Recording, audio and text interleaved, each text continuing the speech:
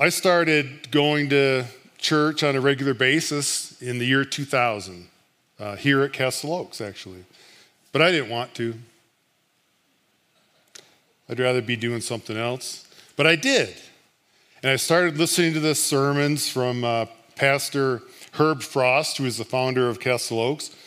And after a while, they started connecting with me a little bit.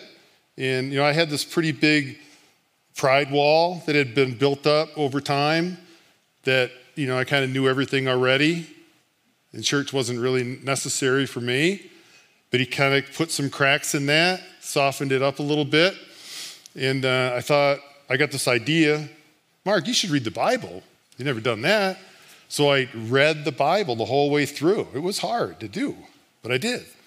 And then I thought, well, maybe that New Testament part, I should try that again. And then maybe that Matthew, Mark, Luke, and John part, I should read that again, only slower, and not just try to get through it, try to really understand it. So I did, and I came to believe in the gospel truth. Jesus is the Son of God. He was risen from the dead. And then the hard part for me was that Jesus was calling me to follow him. I didn't want to. I mean, where are we going? How do I know where we're going? How do I know when we're going to get back? What if we're going somewhere I don't want to go? What if he wants me to do something I don't want to do? Or stop doing something that I want to keep doing? I had all these questions, and I just couldn't say yes to it. I knew I was getting invited. I had the invitation in my hand. I didn't RSVP at all. I didn't say no. I mean, I knew it wasn't like an invitation to a backyard barbecue or something. This is an invitation from God that I believed I really had, but I just couldn't say yes to it. So what I did was nothing. No RSVP, no reply, nothing. And I kind of decided, I don't need to. I'm a good guy. I'll just be an anonymous Christian. I can kind of cheer from the sidelines, support a little bit, but not put myself on the line for it. So that was kind of my decision. I didn't say yes, I didn't say no. I didn't think the offer had an expiration date on it, so it was just kind of good. Maybe some of you are there now. I was there for quite a while. And one night, it was quite a while later, I was in bed sleeping, and then I woke up and I had a visit from God. And it was kind of a thought exchange. It wasn't like an audio thing, but it went something like this. It was, Mark, I thought you believed in me, and I thought you wanted to follow me, and now I invite you and I get nothing. I got no RSVP, I got nothing. So what's up? I had a little extra time, so I thought I'd stop by and see if there's anything that you want to say to me right now. Like, whoa. Looked over, Marianne was there. It wasn't her talking. I said, all right, I do want to say something. I'm sorry for this pride wall, for the selfishness, for the delays, for my excuses. I do believe in you. I just didn't have enough faith to move forward, but now I'm doing it. I'm in, I believe in you, I want to follow you. You're driving from now on, I'm not driving anymore, you're driving. And to your invitation, I'm saying yes, I will, I do. That was about 20 years ago that happened. And a couple of years after that, I got invited to be on the board at World Orphans. And I knew a little bit about World Orphans because World Orphans was already partnered with Castle Oaks at that time. So I knew some of the people there, and I knew what the mission was. And I got this invitation to join World Orphans. I didn't want to. I just didn't want to. I thought about it, and I said, this isn't going to be like a vacation. This isn't an easy job. It's going to be hard and difficult and even dangerous. So rather than say yes, I actually tried to say no. I said, I kind of have other things going on and some other priorities, and this isn't a good time for me, and even if I said yes, it would only be for a short time. So I thought I'd kind of talk my way out of it. And I got another visit. And this one wasn't as friendly and invitational as the last one. It was more like, Mark, you said you were following me. Do you not know that I am the leader of World Orphans? I've been with them from the beginning, now, and forevermore. You're following me. That means you're in already. There's no decision that you're in. And besides that, I was the one that set up the invitation for you to be on the board. So either you're in or you're telling me that you're quitting or you're turning back. I'm like, no. God, no. No, I'm not turning back. A promise is a promise. I'm in. Can we just kind of call that a rookie mistake? I was only 2 years into it or something. Give me a little grace. Yes, we'll call it a rookie mistake. So I basically said yes to World Orphans right after that. And it's been an incredible 15-year journey, just incredible. I mean, I've traveled all over the world with them. I've seen so many miracles. I mean, there was a long time in my life where if somebody would have said that, maybe there'd be miracles. Yeah, right. I would have scoffed at it. Like, that's ridiculous. But I've seen them over and over again where God's hand is the only explanation that makes any sense at all for what happened. I mean, you can't take the probabilities and put them together. It just doesn't work. And also one of the really cool things about being part of World Orphans is Castle Oaks, because you were part of World Orphans before me, and you've been just a partner all this time. I mean, you've traveled with us, you've partnered with in South Africa, you sent a young family, the Turpos, to go to Guatemala, you've gone to our Aaron Boyd concerts, you've donated lots of money, you just prayed for us, you prayed with us. And World Orphans is partnered up with over 50 churches around the world, the U.S. and on location. And this Castle Oaks is just one of the top partners we have. I mean, probably shouldn't say that online. All the other churches do, hey, what about us? You're one of the best churches that we've ever partnered up with. So thank you. So when we go on board meetings, the World Orphans Board, we try to go in country so we can meet the local pastor, meet our international staff, go to the neighborhoods, listen to the mom stories, try to hang out with the kids a little bit if we can. But last year we couldn't travel, and this year we couldn't travel. So instead of doing that, we had an idea, let's have the board meeting in northern Michigan. At the Family Fun Playhouse that Josh was talking about. We do have a Family Fun Playhouse up there. It's really nice. It's in God's country. And most of the board members could come, so we schedule it there at the end of July, beginning of August. And we had a great first day. We went out and played it in the boats and the rivers. And that night, we were in the house, and we started talking about different things, and the topic of The Chosen came up. Now, The Chosen, for those of you who don't know, is a TV series about Jesus and the calling of the disciples, The Chosen. It's really well done. If you haven't checked it out, it's a free app. You can watch it. So we started talking about it, and then the idea came up, why don't we all watch an episode together before the board meeting, and then we could talk about it, have like a little World Orphans smaller group kind of deal. So Marianne asked me, Mark, pick an episode. And there's 16 episodes so far, so I picked episode number 4, which is based on Luke 5, which is the miracle of the fish, and it's also the calling of Peter and Andrew and James and John on the shore where Jesus called his first disciples. So I picked that, and I want to just show you that clip, because it's great, first of all, but it also ties into the rest of my time today and what happened after that, the next day and going forward. So why don't we play the video? Thanks. So that was the episode that we watched the night before the board meeting, and we had a little conversation about it. basically that, Jesus is still alive today. He's still with us. He's still telling us to let down our net for a fish or a gift or to solve a problem or for some help. And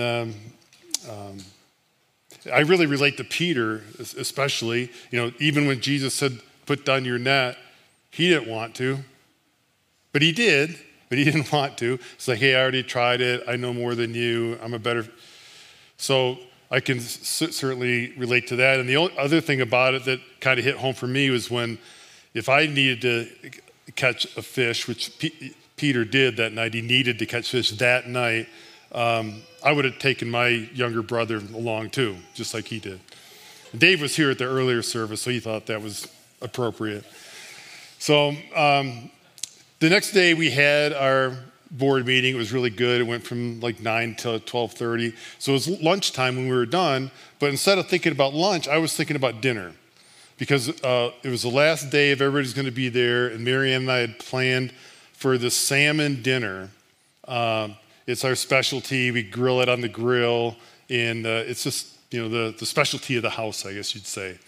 And in Michigan, we're surrounded, northern Michigan, we're surrounded by Lake Michigan and Lake Huron. They both have a lot of salmon in them, but if you want to eat one of the salmon that's in Lake Michigan, you have to go catch it yourself, or you have to hire a guide to take you out. There's no commercial salmon fishing allowed, so you can't buy one in a store. It's just the way they do it. But there is a store in our town called the Tiki Fish Market, and they import salmon every day or every other day from Canada. And they're really good, and we've been buying them for years. We're good customers there. So that was our plan. We'll go buy our salmon. And I started thinking, I don't want to wait until later in the day because what if they run out? I mean, I don't really have a plan B for the dinner plan. So I think I'm just going to go right now and just make sure that I can get some. So I said, hey, why don't everybody have lunch? I'm just going to take the car, go into town, buy the salmon for dinner, and come back. And Ty Albright, one of our board guys, said, hey, I want to go. I'll drive. I want to buy. I said, okay, let's go.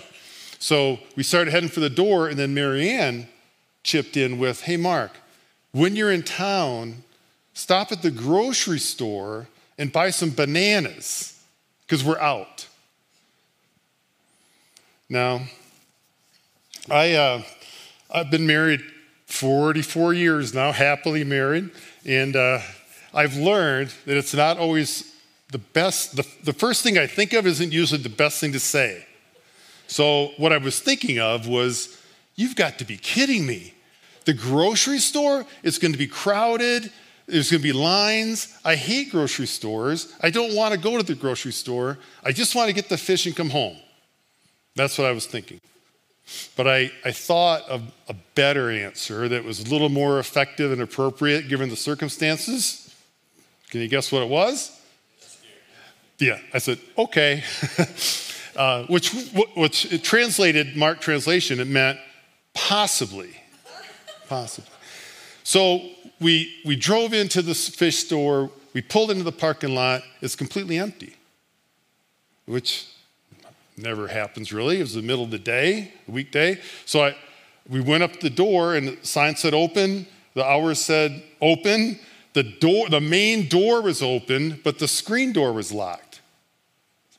Hello, is anybody in here? Hello, anybody? Nothing. So Ty and I are standing in the parking lot. Wow, now what? And Ty finally says, Mark, do you have any ideas? And I just then got an idea, and I call them God ideas because it didn't come from me. It's like one of those little gifts that I get sometimes. And I said, Ty, I have an idea. Let's go to the grocery store and we'll buy the bananas and then we'll come back and then things will be better. He's like, all right, let's go. So we drove to the grocery store. Parking lot's completely full, just like I thought it was going to be. There was lines, people all over. I said, Ty, don't even park. I'm just going to run in and get it. So I got out, ran in the grocery store, 2 bunches of bananas, weighed them, swiped, out. I was out in about 2 minutes. And it was like the perfect man's grocery trip, right?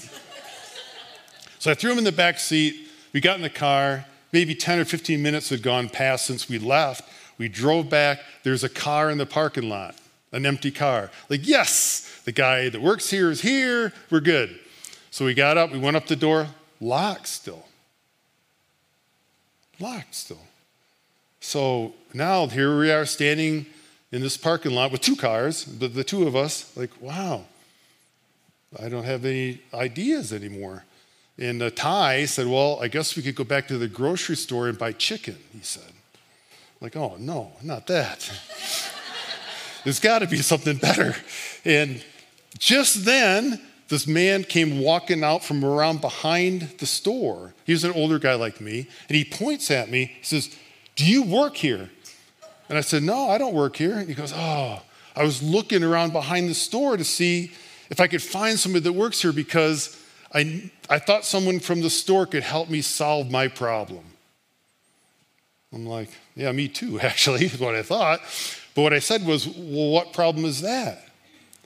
And he said, well, my sons and I went fishing in Lake Michigan, down by Ludington, he said. Now, Ludington is like 100 miles away from where we're standing, 100 miles away.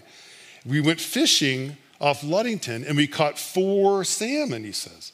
3 good-sized ones and 1 really big one. And we don't live anywhere near here.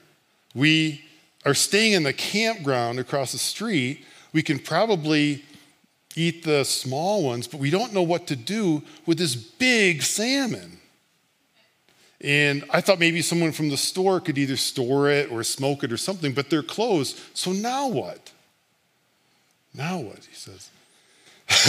So I kind of glanced over at Ty, and Ty's looking at me, and we're like, I think there might be 4 of us here right now.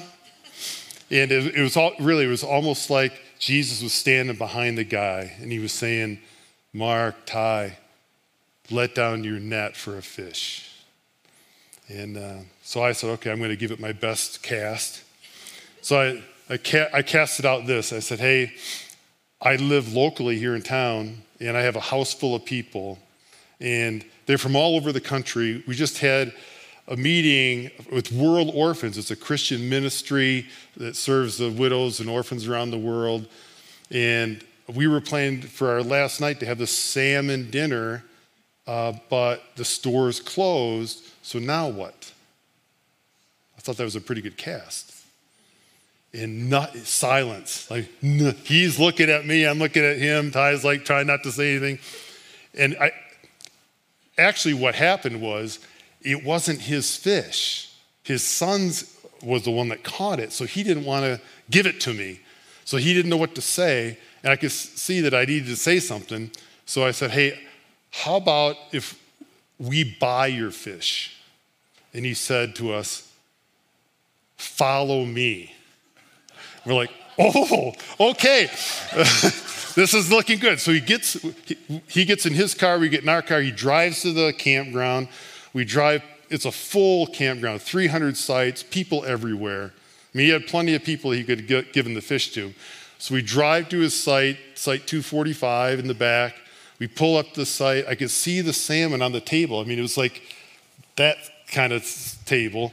And the son had he had his hand on the salmon's head, and he had a fillet knife in his hand when we pulled up. And his dad got out of the car and said, son, stop. These 2 men want to buy your fish. So he stopped. He goes, what? So we walked over to the picnic table, and all the rest of his family kind of gathered around. And Ty kind of reiterated who we were and what we wanted and that we were willing to buy the fish. And the guy looks at us and said, I'm not selling you this fish, but I'm going to give it to you for free. And we're like, yeah, nice.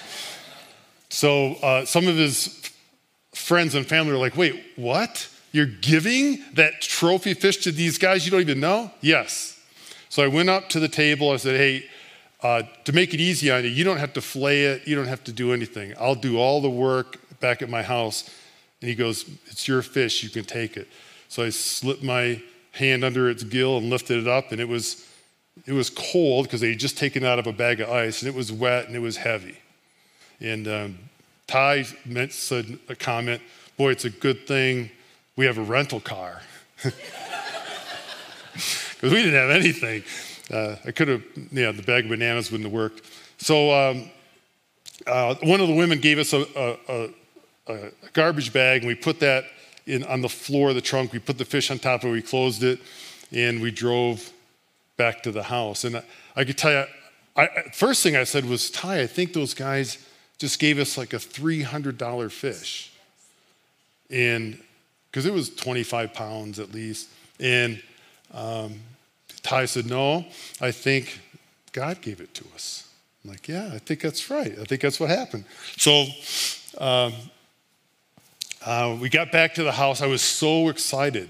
I mean, I was more excited about walking in my house with that fish than if I'd caught it myself or if my kids had caught it. I mean, it was just when God gives you a gift that you weren't expecting and it's really timely, it's a joy. It's a really joy. It's happened to me, thankfully, a couple times, and it's just a joy.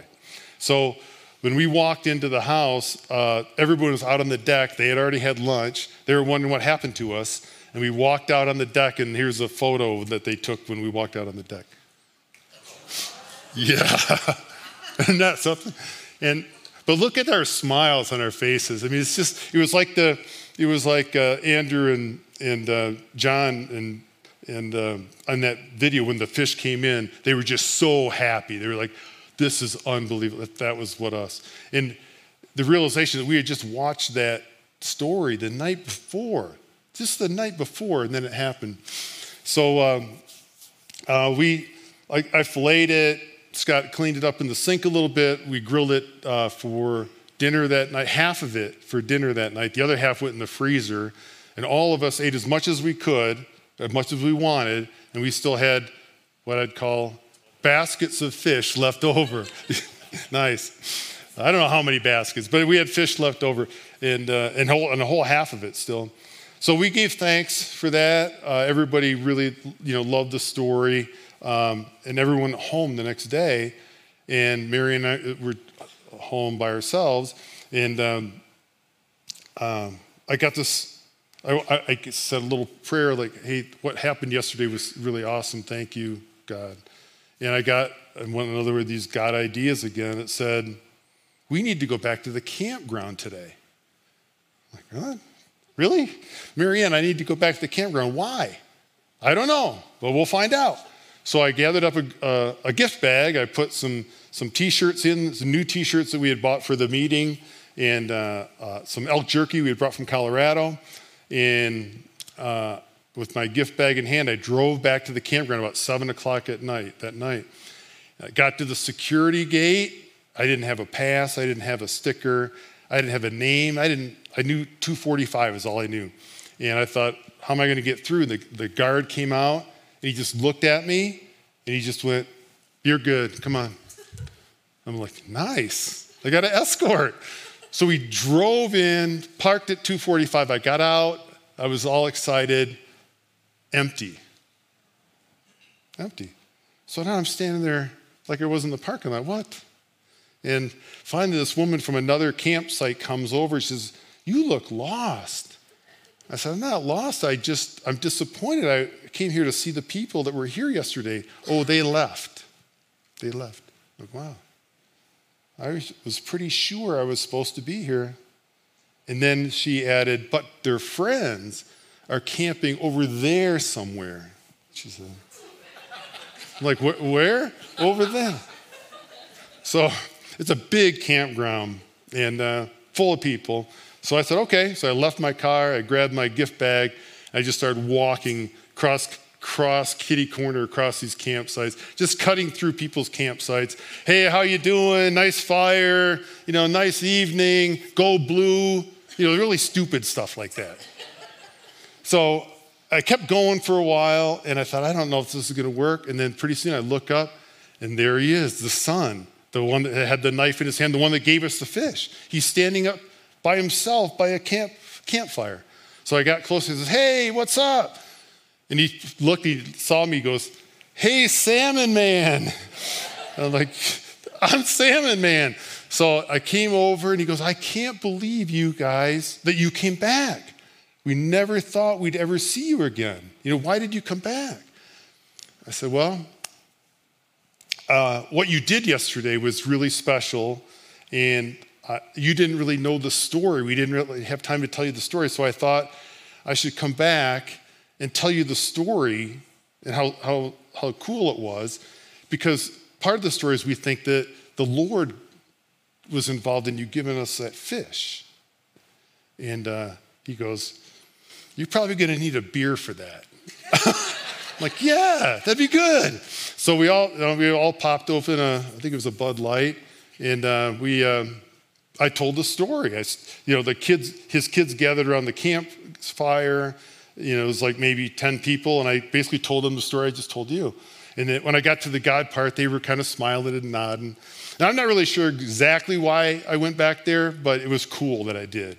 And on the way home in the car, I kind of said, God, that was really cool what you did there. You write the best stories, but the timing is just miraculous, because there's probably never a time that whole summer, or maybe ever, but that whole summer where a guy goes to that fish market, finds it's closed, and he has this giant fish that he's willing to give away, and he meets up with us at exactly the same time. But we got there too early, so we had to go to get bananas, God? Bananas? Really? So that he had to go around behind the store. So, these things that had to happen for us to meet at the exact time for this story to happen, the probabilities of that are probably zero. And for the store to be closed for who knows why. So I'd just like to end with a quick prayer. God, you're still with us today, for sure you are. Sometimes we don't know it. Sometimes you tell us to let down our net, and we don't want to. We think, oh, I already tried that. There's no point in that. I have a better idea, something else. And sometimes, God, you say, follow me, and we're either afraid to, or we don't know what that means really. And we turn down an invitation to follow you, and you're the only one that knows the road ahead. You're the only one that knows which path is the best one. It might not be the paved one. It might be the rocky one. So God, thank you for your patience with us, and that you give us second chances, and you give us ideas, you communicate with us, and that, as we're going to sing in the last song, that you never stop loving us. And finally, I just want to ask you, Lord, and I know you're going to be there, but Marianne and I are going to be at the hospital on Tuesday. She's going to have a back operation, and there's already some fear and anxiety about it. There's going to be some recovery about it. So just be with us and help with that. I know you're going to, but how about telling the surgeon to let down his net for like the perfect job, like just the perfect job? That'd be great. So thank you, Lord. Thank you, Castle Oaks. God bless Castle Oaks. Amen.